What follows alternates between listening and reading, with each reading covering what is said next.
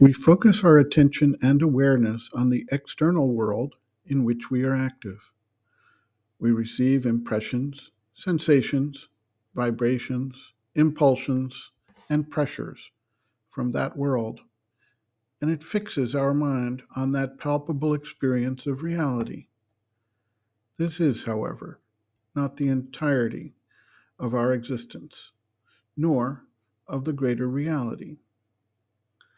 When the sun is present during daytime, we see and consciously experience that outer world. When the sun withdraws during nighttime, we can see and become aware of the moon, other planets, stars and their solar systems, galaxies, nebulae, and black holes, etc. Our perspective widens. We see and reflect on things outside of our daily external focus, and we can begin to recognize that the reality is far greater than our individual, egoistic existence on this little planet, in this little solar system, in a relatively small section of what we call the Milky Way galaxy, and that even this galaxy, in all its vastness, is a small portion of the entire universal creation. What we may also reflect on is that our lives are impacted by forces outside of what we see and experience in the external world during the day. We now know, for example, that the moon has a real impact on the water cycles, tides, etc. of the Earth. We know that the sun itself provides the energy needed for our very existence. We may not be directly aware of the actual influence or impact of planets, star systems, galaxies on our lives, but that does not mean there is no actual impact.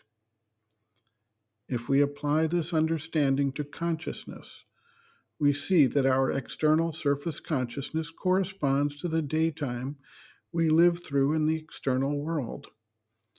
When we step back from this surface consciousness through meditation, sleep, and dream, or other mechanisms or processes, we can begin to experience and see the influence of the wider realms of consciousness, the subtle physical consciousness, the wider vital and mental planes, etc. In dreams, when the control exercised by the external mind is relaxed, these subliminal levels can become perceptible to us, just as we can experience the wider universal reality when the sun withdraws for a time each day cycle. A disciple asks, "Sweet Mother, what does the subliminal being mean exactly?" The mother responds, quote, "Well, it is what he, Sri Aurobindo, says, you know. It's what is behind. I think it is what could be called the subtle physical, the subtle vital, the subtle mind. It is something that's behind what is manifested. One can imagine that what is manifested is like a layer or like a crust or a bark. It is that which we see and with which we are in touch. And it clothes something. It clothes or expresses something which is more subtle and serves as its support. When one dreams, one goes very often into his subliminal being, and there things are almost the same and yet not absolutely the same. There is a great resemblance, and yet there is a difference. And usually this is greater.